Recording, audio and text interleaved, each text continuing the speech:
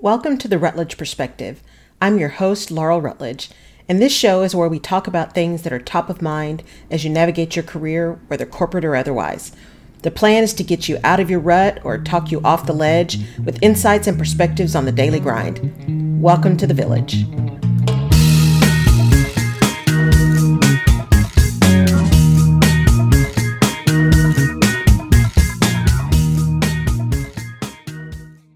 So in today's episode of the Rutledge Perspective, we're going to talk about knowing the difference between who's on your team and who's on your team. And there is a difference.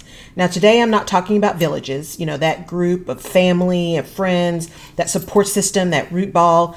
We'll talk about our villages at a later date. But today I'm really talking about that gathering of individuals where you're part of the team or you're leading the team and you've got a specific activity you're going after or a specific thing to accomplish.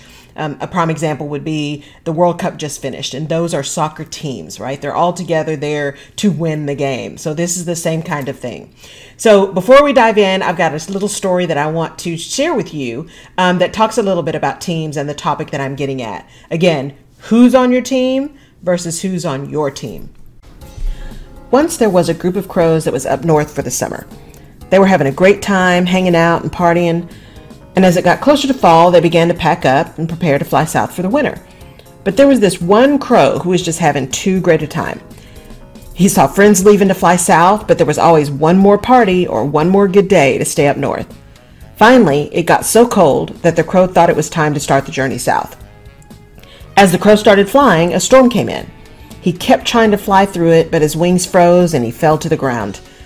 The crow lay there thinking, I should have left when my friends did. I'm going to die in this field. In the next moment, a cow came by. You see, the crow had landed in the pasture of a farm. As the cow passed, he dropped a cow patty on the crow. Now the crow thought, not only am I going to die, but I'm going to die covered in cow crap. But then the crow realized he was warming up. He was able to move his legs and his wings. He was excited and started really moving around to warm up his cold body. Unbeknownst to the crow, there was a cat sitting on the fence in the pasture. The cat saw the crow fall to the ground and saw it starting to warm up. As the crow finally stood and started walking to be sure everything was working and getting ready to take off, the cat jumped down from the fence, grabbed the crow, shook off the crap, and ate him. The moral of the story? Everyone who dumps a load of crap on you isn't your enemy, and everyone who picks you up and shakes you off isn't your friend. So that was a fable that was told to me by my dad years ago when I was feeling disenfranchised and put upon and completely mistreated. And his point was to let me know just because someone tells you something you don't like or someone doesn't treat you with the utmost care does not mean that that person is mistreating you.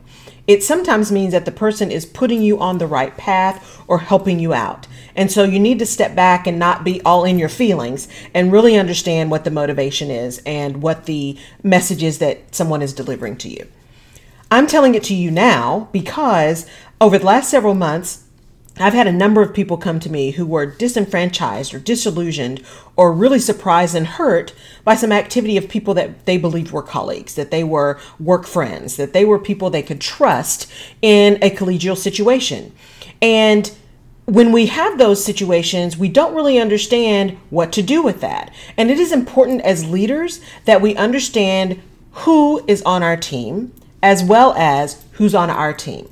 So when you think about who's on your team, it's really about being aware, understanding the relationship, especially working relationships. And you will have people who are truly just colleagues. You meet in passing, you just happen to work at the same place, and people who become closer friends at work, your work friends.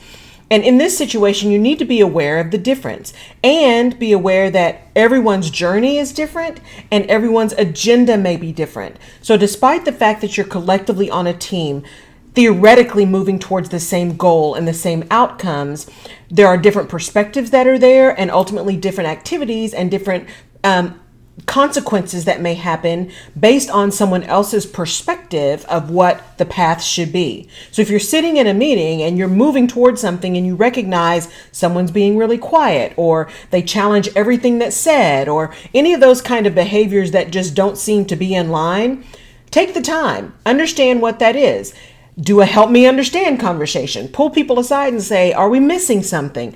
Really try to get at the root of what the issue is. It could be that there's really something you're missing, or it could be you've got someone who truly just isn't bought in.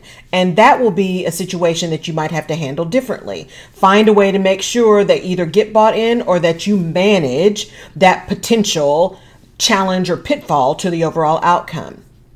The other side of this coin is make sure you utilize your village, your confidants, those people you really trust in your professional situation.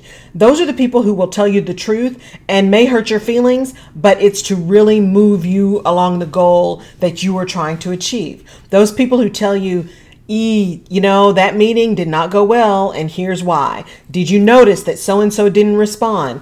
Those are the kind of things you need to know. If you are aware of not only who the people are that you're working with, but of your own behavior and of your own impact, it will enable you to really push things through, move things forward, participate well on teams in which you're a team member, and to lead teams well, where you are in the lead position. This is not about being paranoid and seeking out the boogeyman behind the curtain. This is about understanding that not everyone is on your team and understanding who people are. It's usually not intentional. It is often built in someone's desire to truly be successful, or their fear of failure, or their need to survive. And that can exhibit some behaviors that manifest in ways that are detrimental to others around them. So you are already successful. You're an intellectually agile leader. This is stuff that you know, but I am here to bring it back to the forefront to you so you can think about it the next time you get surprised by someone's behavior. Was it really a surprise, or were you just not paying attention and therefore you didn't have a plan to address it? Thank you for watching. I'll see you next time. You have been listening to The Rutledge Perspective. If we've given you a new perspective or helped you clarify your own, please like us on iTunes. You can find more information about this and other episodes of the show on laurelrutledge.com, or you can subscribe to the show where you get your favorite podcasts. You can also follow me on LinkedIn, Facebook, and Twitter. Oh, and if there's someone you think would enjoy or benefit from the Rutledge Perspective, please pass it along.